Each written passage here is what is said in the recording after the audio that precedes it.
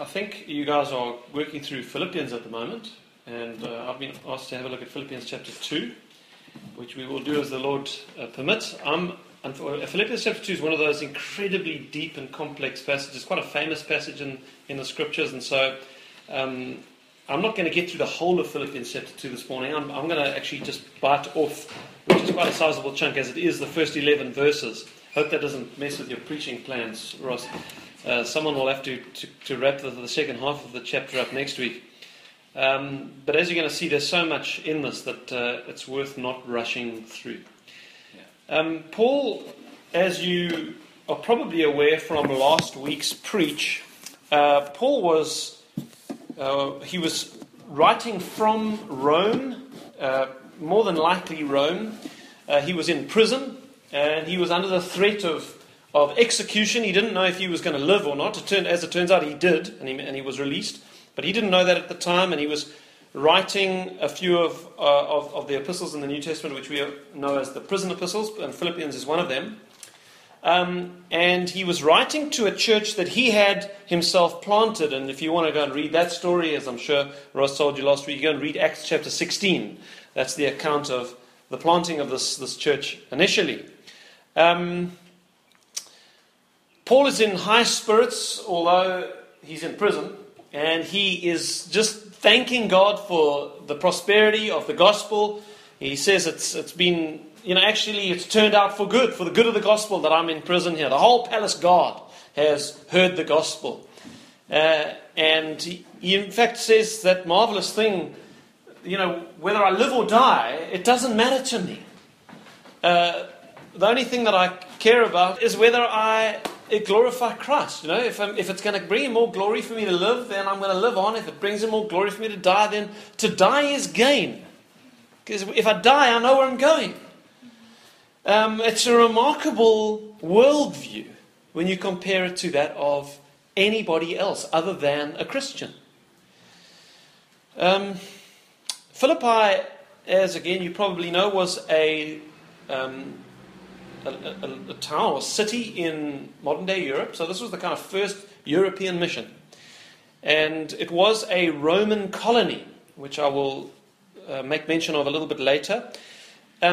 Being a Roman colony, it would have had a strong presence of the emperor cult there, who at the time was Nero. And so Paul is writing to this little church that he planted himself, and they're in the midst of a sort of pagan environment.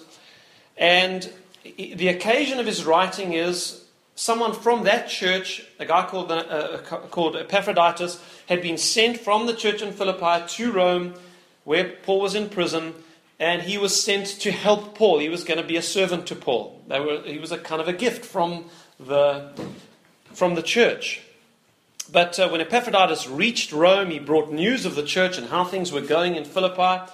But he himself had fallen ill, perhaps on his journey, and he almost died, Paul says, and Paul was exceedingly concerned not only for Epaphroditus but for the church back in Philippi that had heard that their servant was sick almost unto death. And so when Epaphroditus recovered from his illness, Paul said, I tell you what, I know that you were sent here and you meant to help me, but ever the unselfish, selfless missionary says, I want you to go back to the church so that they can be comforted when they see you. He sends Epaphroditus back, and Epaphroditus goes with a letter in his hands. And that's the letter that we have. And Paul takes the opportunity in that letter to thank them for the gift. Epaphroditus had brought some kind of financial gift with him in order to provide for Paul's needs while he was in prison. And Paul thanked them for this gift. And he also gives thanks with joy for the state of the church, because the news was good from Epaphroditus. Things were going well in the church. And then he also takes an opportunity to address one or two of the concerns that Epaphroditus did share with him. There were one or two problems in the church, nothing major. And perhaps the greatest concern that Epaphroditus brought to Paul in his news of the church was that there was the sort of seeds of disunity within the church. And that's highly credible in the light of two facts about this church. The first thing that we remember was how diverse the membership of this church was. And perhaps Ross mentioned this last week as you read through the conversion accounts of the few people we know who did give their lives to Christ in Philippi when Paul was first there.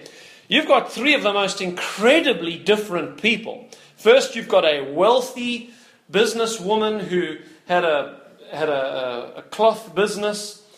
She owned a home within this wealthy city of Philippi. She was a very well-to-do lady. And she got saved and her whole household got saved. So her sort of, maybe some teenage kids, maybe brothers or sisters, maybe a husband, we don't know. Her family gets saved. Now they're in this church. This is the Constantia family. Then we have a former slave girl who was part of a human trafficking ring who was demon-possessed to the point that she could, almost tell the future. She could say things about people that no one could have known through this demonic presence. And her owners, her slave owners, made a tremendous amount of money from this divining, fortune-telling, demon-possessed slave girl. Paul had cast a demon out of this girl, and now she's part of this church, seated next to Constantia fam and the Constantia kids. You can see how this begins to cause some problems. Not only that, but we've got a Roman jailer who used to torture people for a living. And not only, torturing Roman jailer man, but his whole family. Can you imagine how dysfunctional his kids must have been? And they were side by side in the treasure house ministry of Philippi with Constantia fam. And, so you look at the membership of this church and you just think, there's going to be unity problems. The second factor which we must remember is Philippi as a city itself was a wealthy city.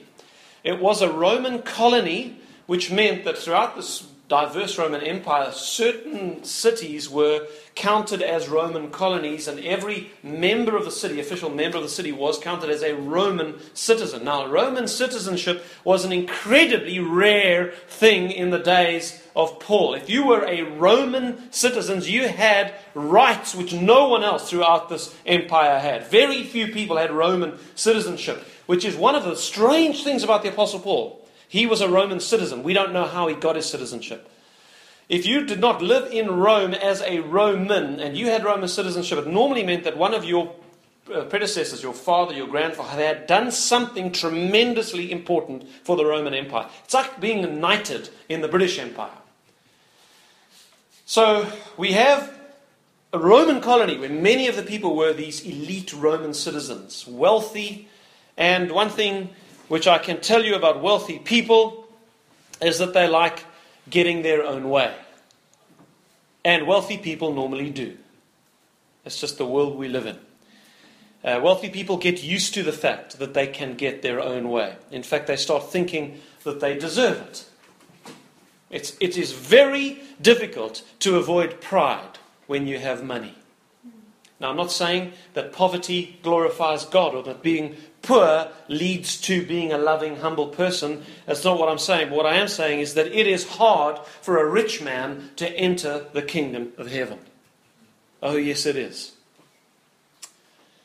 Because rich people are used to calling the shots, being able to call the shots. They're used to being able to control their environment. They're used to being able to separate themselves from a certain type of person that they don't want near them. When you have money, you can do that. You can control your environment. And rich people don't spend time with those they don't like. They spend time with people in their own circle. And so a rich church, which is what this would have been, is always going to struggle with unity. So we see both of these factors in the church in Philippi. And in fact, what those two factors do, the wealth of the church and then the diversity of the kind of people who are within it, both of those factors actually fed something in the hearts of the people in the church in Philippi that lurks in the sinful heart of every human being. And that is selfishness. And as we're going to see, overcoming selfishness is one of the main themes of the letter to the Philippians, because this was a church who was starting to crack along lines of disunity. There were these fractures appearing. And Paul writes against the thing that brings the fractures, which is selfishness in the human heart. And that is especially true of chapter 2, which we're going to see as we camp out there this morning. In 2 Corinthians chapter 3, verses 12 to 18, well, I'm not going to go there for the sake of time, but Paul, the same author as this letter to the Philippians, he wrote to another church in Corinth, and in 2 Corinthians 3, he writes there about how the children of Israel, back in the days of Moses, they could not and would not look on the shining face of Moses when he came out of that tabernacle, having spent time with God, and his face shone. They would not look upon that shining face of Moses because their hearts were hard, Paul says. They did not want to believe that the God who was giving them all these laws that they didn't want to keep was in fact such a glorious being that if you spend time with him, your face will shine like the sun. They did not want to think of God that way. They did not want to ponder upon his glory. Their hearts were hard. And so Moses put a veil over his face, the Bible says, and he obscured that glory of God that was shining from him. And then Paul makes a strange comment in 2 Corinthians. He says that is like people not wanting to look upon the face of Jesus Christ. People don't want to look upon Christ as he is displayed in the gospel because their hearts are hard. But Paul says that as the Holy Spirit opens someone's eyes and their heart, that what James is reading there, when he takes out that heart of stone and he puts in a heart of flesh, that miracle of regeneration, of being born again. When someone is born again, their eyes are opened to the truth of the gospel, and then they look upon the Lord. That veil is taken away in the act of faith, the Bible says. And then Paul makes this most curious statement. He says that as we gaze upon Christ in the gospel, just like the children of Israel could have gazed upon the shining face of Moses, when we gaze upon the face of Christ, in him we see, as if reflected in a mirror, the glory of God himself. In the face of Christ we see the glory of God. And then he says, as we gaze upon that glory in the face of Christ, reflecting the glory of God as in a mirror, we ourselves are transformed from glory to glory, from one level of glory to the next, more and more glorious. We ourselves are transformed into his image. It's the strangest phenomenon. It's the weirdest picture that he paints for us. It's like someone looking into a mirror but not seeing their own reflection, seeing the reflection of someone else. Seeing Christ, but as you stare into this mirror, your face is slowly conformed to his beautiful face. That's the message of 2 Corinthians chapter 3. As you gaze upon Christ and you dwell upon the glory of God reflected in him, you are changed to become more and more like him. Now that is the great theme of Philippians chapter 2. Paul is addressing selfishness, as we're going to read in the first 4 verses together now. He's addressing the selfishness that lurks in the heart of every person that brings disunity to the church. And he appeals to the Philippians in verse 1 of chapter 2. He says, therefore, if there is any consolation in Christ, which there is, he's assuming the truth of these statements, and he's basically saying, if you will grant, which if you're a Christian you will, that there is any consolation in Christ, if any comfort of love, comfort in Christ's love and the knowledge of God's love for you, if there's any comfort in that for you, if there is any fellowship of the Spirit, both the Spirit Himself being with us and the witnessing with our hearts that we have become the children of God, which is what the Spirit of God does to a believer. He confirms in your very heart that you have been forgiven, that you are acceptable in God's sight. But not only that fellowship, but a fellowship that is breathed between brothers and sisters in the church. That there is a love that we have for one another. It's not perfect, it's fractured because of the selfishness that still dwells in us, but there is a love between us that you don't have in the world. There is. Tell me you don't feel that. There is a love between believers everywhere you go in the world because we have the same Spirit. So he says, if there's any comfort in this love, any affection, any mercy, he says, if these things are so, then please fulfill my joy by being like-minded, having the same love. Constantia family, demon-possessed girl, ex-Roman torturing jailer, I want you to be like-minded toward one another. I want you to be of one accord, have the same love. I want you to be of one mind. Now, what does that mean? What does it mean for us to have the same love, to be like-minded? Does it mean we all have to think the same and be the same and be kind of like a communistic, monogynous person, all the same? No. He elaborates in verse 3. He says, let nothing be done from through selfishness, selfish ambition, or conceit, arrogance. Don't let anything be done from these things, but in lowliness of mind, let each esteem others better than himself. Let each of you look out not only for his own interests, but also for the interests of others. That's what it means to be like-minded, to have the same love. It is to consider other people better than yourself and to look out not only for yourself, but for the interests of others. It's about being unselfish. That is the heart of unity, is unselfishness. God deeply desires that humanity be a community of love. That is the deep desire of God for humanity. He wants us to be a community that loves one another. God is less interested in the individual than He is in the community. Well, that doesn't mean that God hasn't created individuals. He has. It doesn't mean He doesn't know individuals. He does. He created you with all of your specific gifts, and He knows you. He knows your name. He knows how many hairs are on your head. And He loves you as an individual, as His son or as His daughter. He loves you. But the reason God has created you as an individual, the purpose of individuality,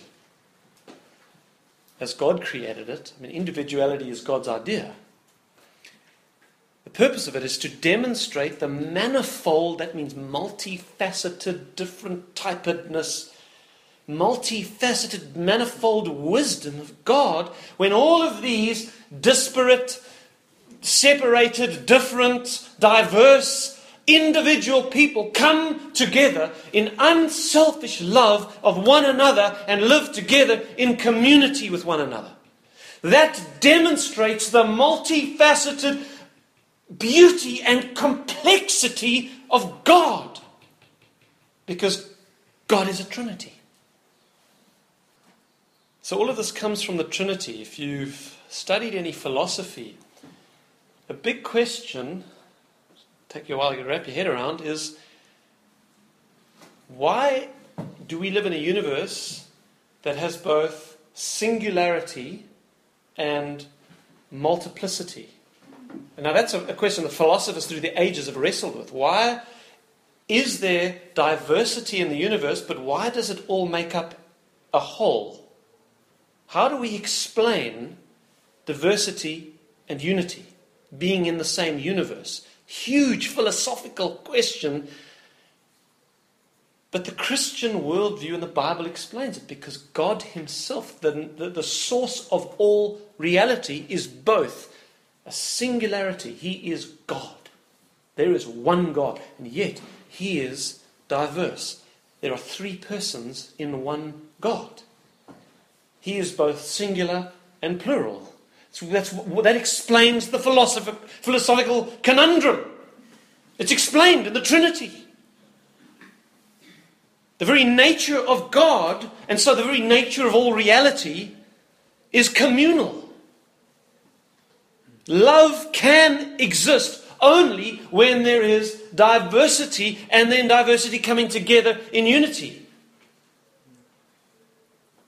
That's why love can only exist between persons. Between persons. And God is three persons in one God. The Father, the Son, and the Holy Spirit, who always were, who lived in a perfect dance of love, as Keller puts it, from all eternity. They lived in communion with one another. That's why God is love. And we are made in his image. We are made to desire love and fellowship and unity without losing our individuality. But because man has fallen in sin, though we are made in the image of God and we are meant to exist in this profound unity of love with fellow people, with fellow creatures, because we have fallen in sin, the profound impact of the fall is that we have become self-centered, selfish. And selfishness fractures community. This is what's happening in Philippi. And so the human heart turns away from community. And so the question which then rises in the heart as we read these 4 verses is how am I to live in this way? How is it that I, as a selfish man, can do this? That's the golden question. That's the question that troubles all humanity. How can we do this? How is it that I, a selfish man, a man prone to believe in his own self-importance, me, Steve Johnston, how can I, as an arrogant, selfish man who is prone and tempted to think he's better than you, prone to think that I'm more important than you, prone to think that I'm more gifted than you, prone to think that I have more value than you. That's me. It's my heart. If you want to know what's in my heart, that's what's in my heart. Selfishness and conceit. How is it that a man such as I, whose default setting is his own self-interest, how can I fulfill the joy of Christ by being like-minded together with you, by not letting my mind wander when I'm speaking to you, thinking about what you're thinking of me and what other people are thinking about me, but genuinely take interest in you, in your life, in your heart, in your fears, in your dreams? How can I rejoice with those who rejoice and weep with those who weep? How can I take the selfishness that is in me, that drives my whole life, and have it removed so that I can live in community again? In short, how can I fulfill the second great commandment, which is to love my neighbor as myself? Because my sinful heart doesn't want to do that. And can I break some news to you? Nor does yours. Nor does yours. How can we do this? Because God's answer to that question, how can we do this? How can we overcome the selfish bent in our hearts? It is unlike anything that you will find in the world. Go and do a little Google search on how to be more mature. And there you will have displayed all the world's answers to that question. Here's a sampling. Read more books. Go to more seminars. Be positive. Work hard. Exercise more. Don't be a slob. Don't be angry. Control yourself. Believe in yourself. Look for lessons in everyday life. Think about other people. Do something kind. Serve others.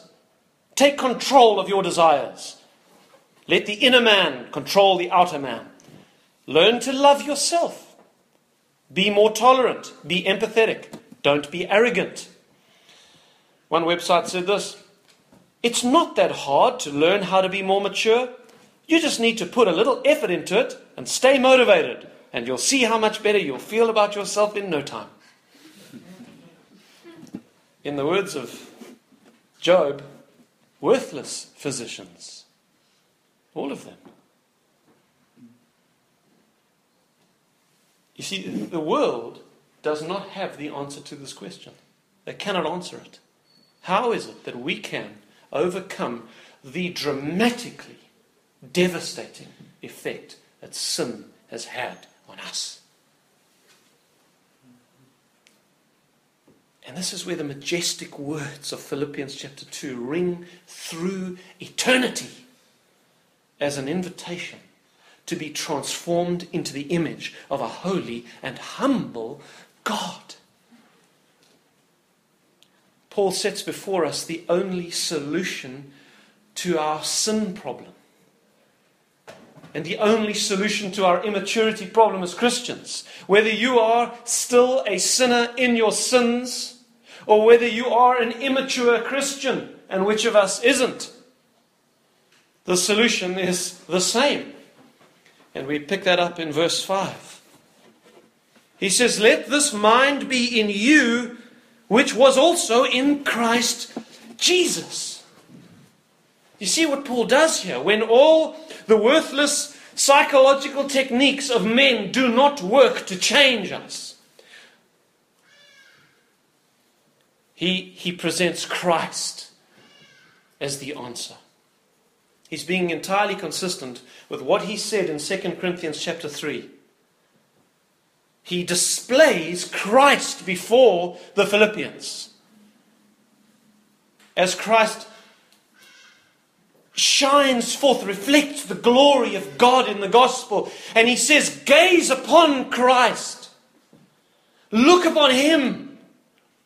And you will be transformed, because he knows that it is in beholding the Son of God, seeing Him displayed in all His magnificence, in all His love, in all His humility. It's in meditating on Him and His greatness that we are transformed into His image. So do you feel your need to change this morning? I tell you, I feel it. The more I grow as a Christian, the more I feel my need to change. The more I see the selfishness that lurks in the heart of Steve Johnston. I want to change. I want to be more like Jesus. You know what makes me want to be more like Him? When I read what He did for me. And this is what does it. This is what breaks the sinful human heart, the love of God in the gospel. And so Paul does this. He now displays Christ. He says, I want you to think about Jesus. Look upon Jesus. Meditate upon Him. Read about Jesus in this letter. Pray to Jesus and to God in Jesus' name. Thank God for Jesus. Sing about Jesus. Worship Jesus. Speak and converse with one another about Jesus. Write about Jesus. Write letters and emails and poems and songs about Jesus. Listen to preaching about Jesus. Remember Jesus in the sacraments. And as you do these things, you will change. Now, why does this work? When all of the worthless physicians of the world, all of those techniques don't work, why does this work? And Paul gives the answer to that question in that same passage in 2 Corinthians chapter 3. I'm just going to read you verse 18. He says this: as we behold the glory of God reflected in the face of Jesus Christ, as we look into Him, we do all these things. He says this, we are being transformed into the same image from glory to glory. And here's the answer, just as by the Spirit of the Lord. That's why it works. It is the work of the Holy Spirit to change human beings, to mature us. It is the Holy Spirit's work, and only He can do that work. And we don't have to understand the mysterious workings in our hearts as we look upon Jesus, as we read about Him, as we listen to preaching, as we partake in the sacraments, as we dwell upon His beauty and His glory, as we keep our eyes fixed upon Him, the author and finisher of our faith. You don't have to know how it works. You don't have to know how an antibiotic works. When you have tonsillitis, you just have to swallow it, and it works. That's why you have to have the faith of a child.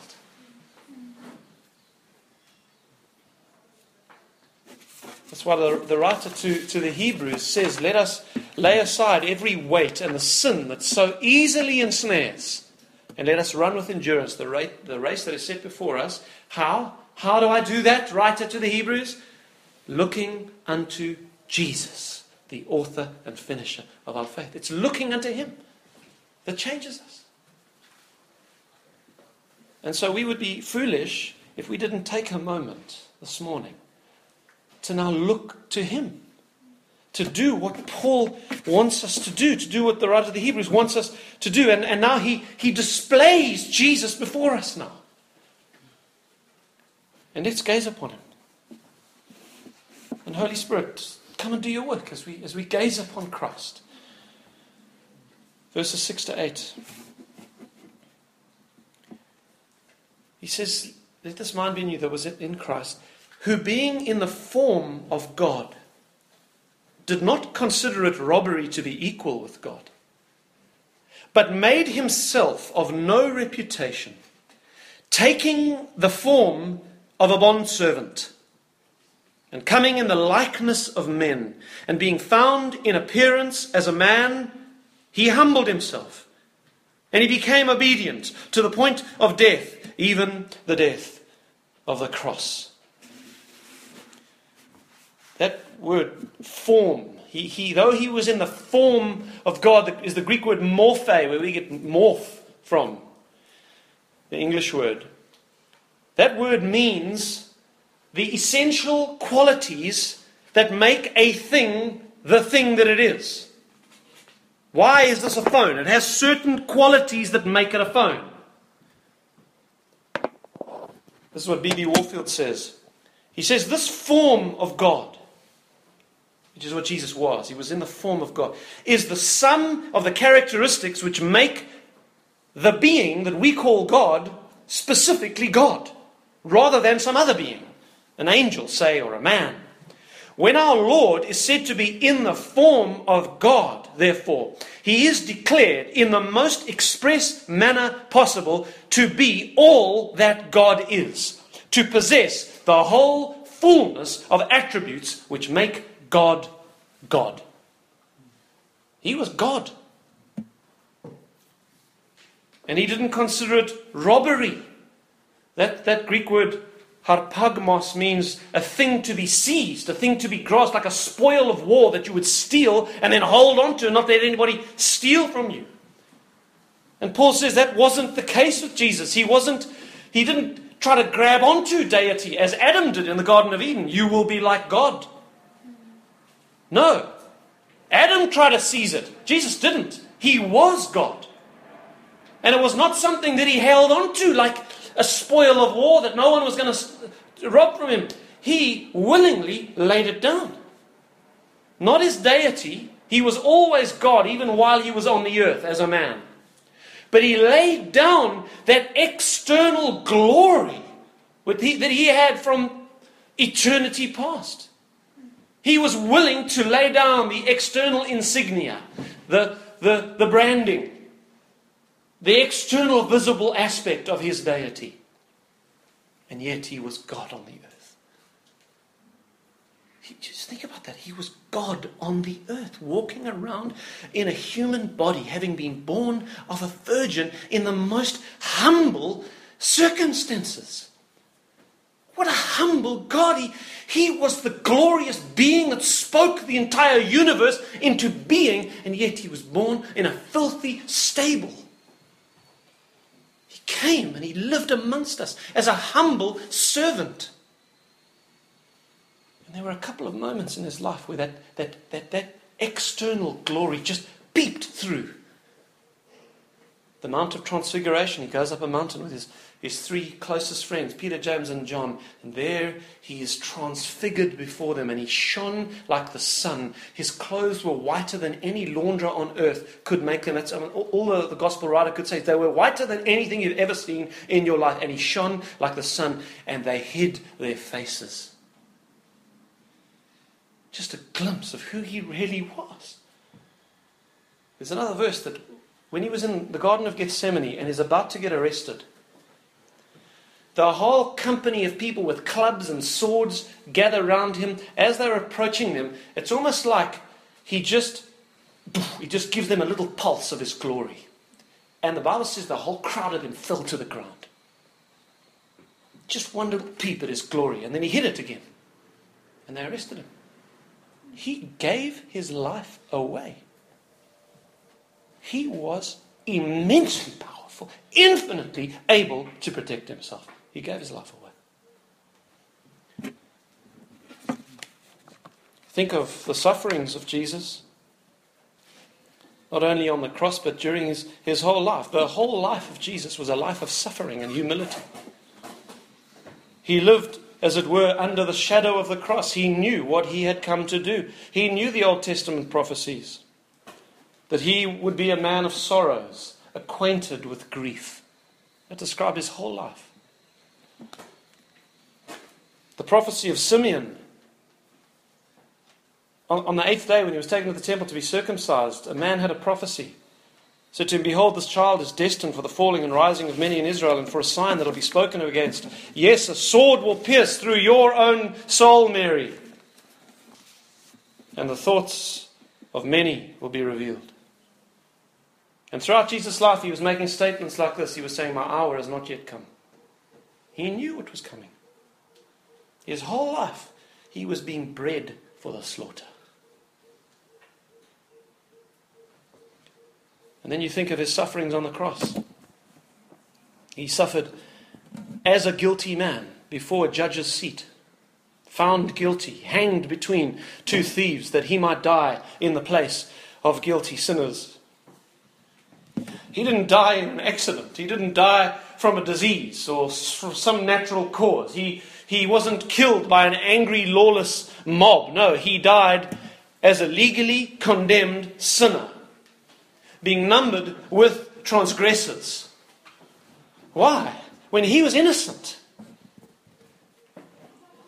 And how great was Christ's agony on the cross and the hell that he endured for 6 hours, the sin-bearing servant of God. They say that crucifixion is the most painful form of death ever invented. Invented by the Persians about 300 BC. The Romans took it up at about 100 BC. And by the time Jesus died, 130 years later, they knew exactly what they were doing.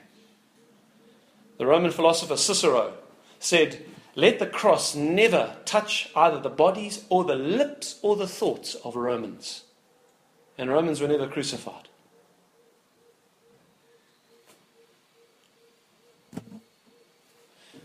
So when a man was crucified, his wrists and his elbows and his shoulders would dislocate within the first 20 minutes. And his arms would stretch 9 inches longer than they were. And he would hang there in tremendous pain with stress on the diaphragm, being unable to breathe. Not only that, he was whipped to within an inch of his life. He was stripped naked and he was nailed to the cross. His legs would have been bent, buckled at a 45-degree angle, and to breathe, because of the weight on the diaphragm, he would have had to have lifted himself up to get every breath in, and then recollapsed back on the weight of the nails. And so every breath that my Saviour breathed for 6 hours, he had to lift himself up on dislocated limbs and on steel nails. And death came slowly to him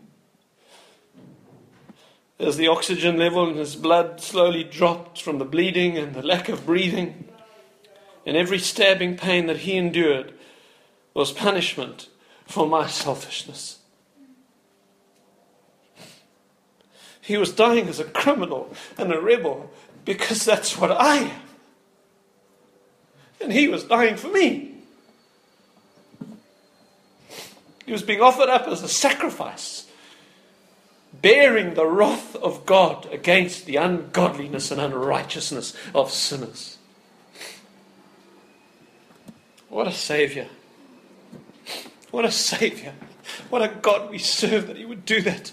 That it pleased God to bruise his own Son, to put him to grief when he made his soul an offering for sin. How serious is sin? How serious is the selfishness that I live my whole life trying to battle? How serious is it? Well, as one man once said, your sin can be in one of only two places. Either on your own head or on the head of Jesus on the cross. And I don't think we'll ever know the complexity and the monstrosity of the torture that he went through on that cross. My God, why have you forsaken me? That cry of dereliction was so powerful that it absorbed all the wrath of God against sinners, and it paid for an eternity of hells for everyone who will repent and put their trust in him. He was forsaken by his friends as he died on that cross. He was buried in a borrowed tomb. When Paul says he humbled himself, he's not exaggerating. He humbled himself. But God raised him from the dead.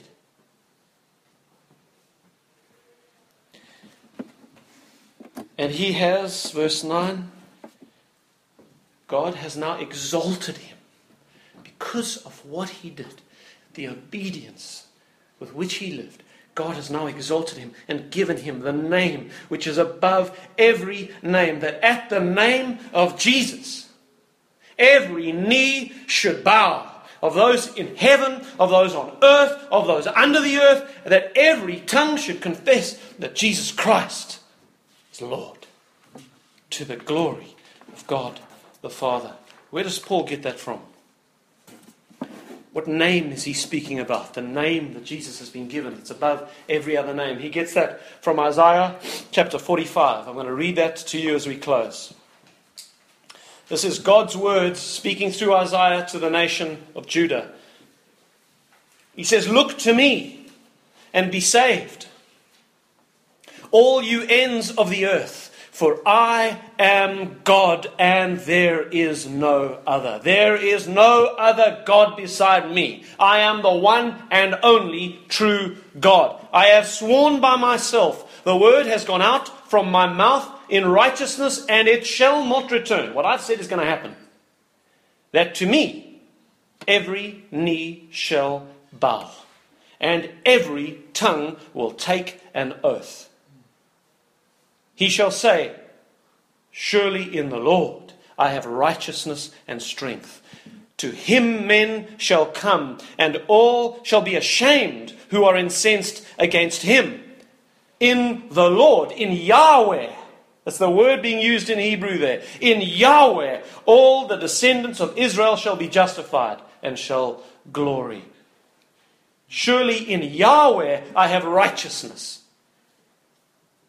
And now Paul quotes those very words, and he says that one day every knee will bow and every tongue, even as people are being cast into hell, their mouths will confess Jesus Christ is Yahweh. He is Yahweh. He is the covenant-keeping, faithful God of the Old Testament. He is the one and only true God. He is Yahweh. And that's our confession here this morning, that Jesus is Yahweh. And in Him we have righteousness. Father, we thank you so much for the gift of your Son. Lord, we're ashamed of our own selfishness and conceit. Lord, we feel the burden and hear the call to live in community, Lord. Lord, even in this local church, that there would be a genuine love for one another, a genuine unselfishness toward one another. Lord, would you do that here? Would you do that here? Would you give these Church on Main Woodstock members, Lord, love for one another? Lord, we want to be like this. Help us. We look to Jesus for our salvation. We look to Jesus for our sanctification. We just look to Him and we trust in the work of the Holy Spirit to make us more like Him. We ask you for that work, God. And we ask it in His name, in the name of Jesus. That name which we already confess now is above every other name. Jesus, you are Lord. You are Yahweh. And we worship you this morning.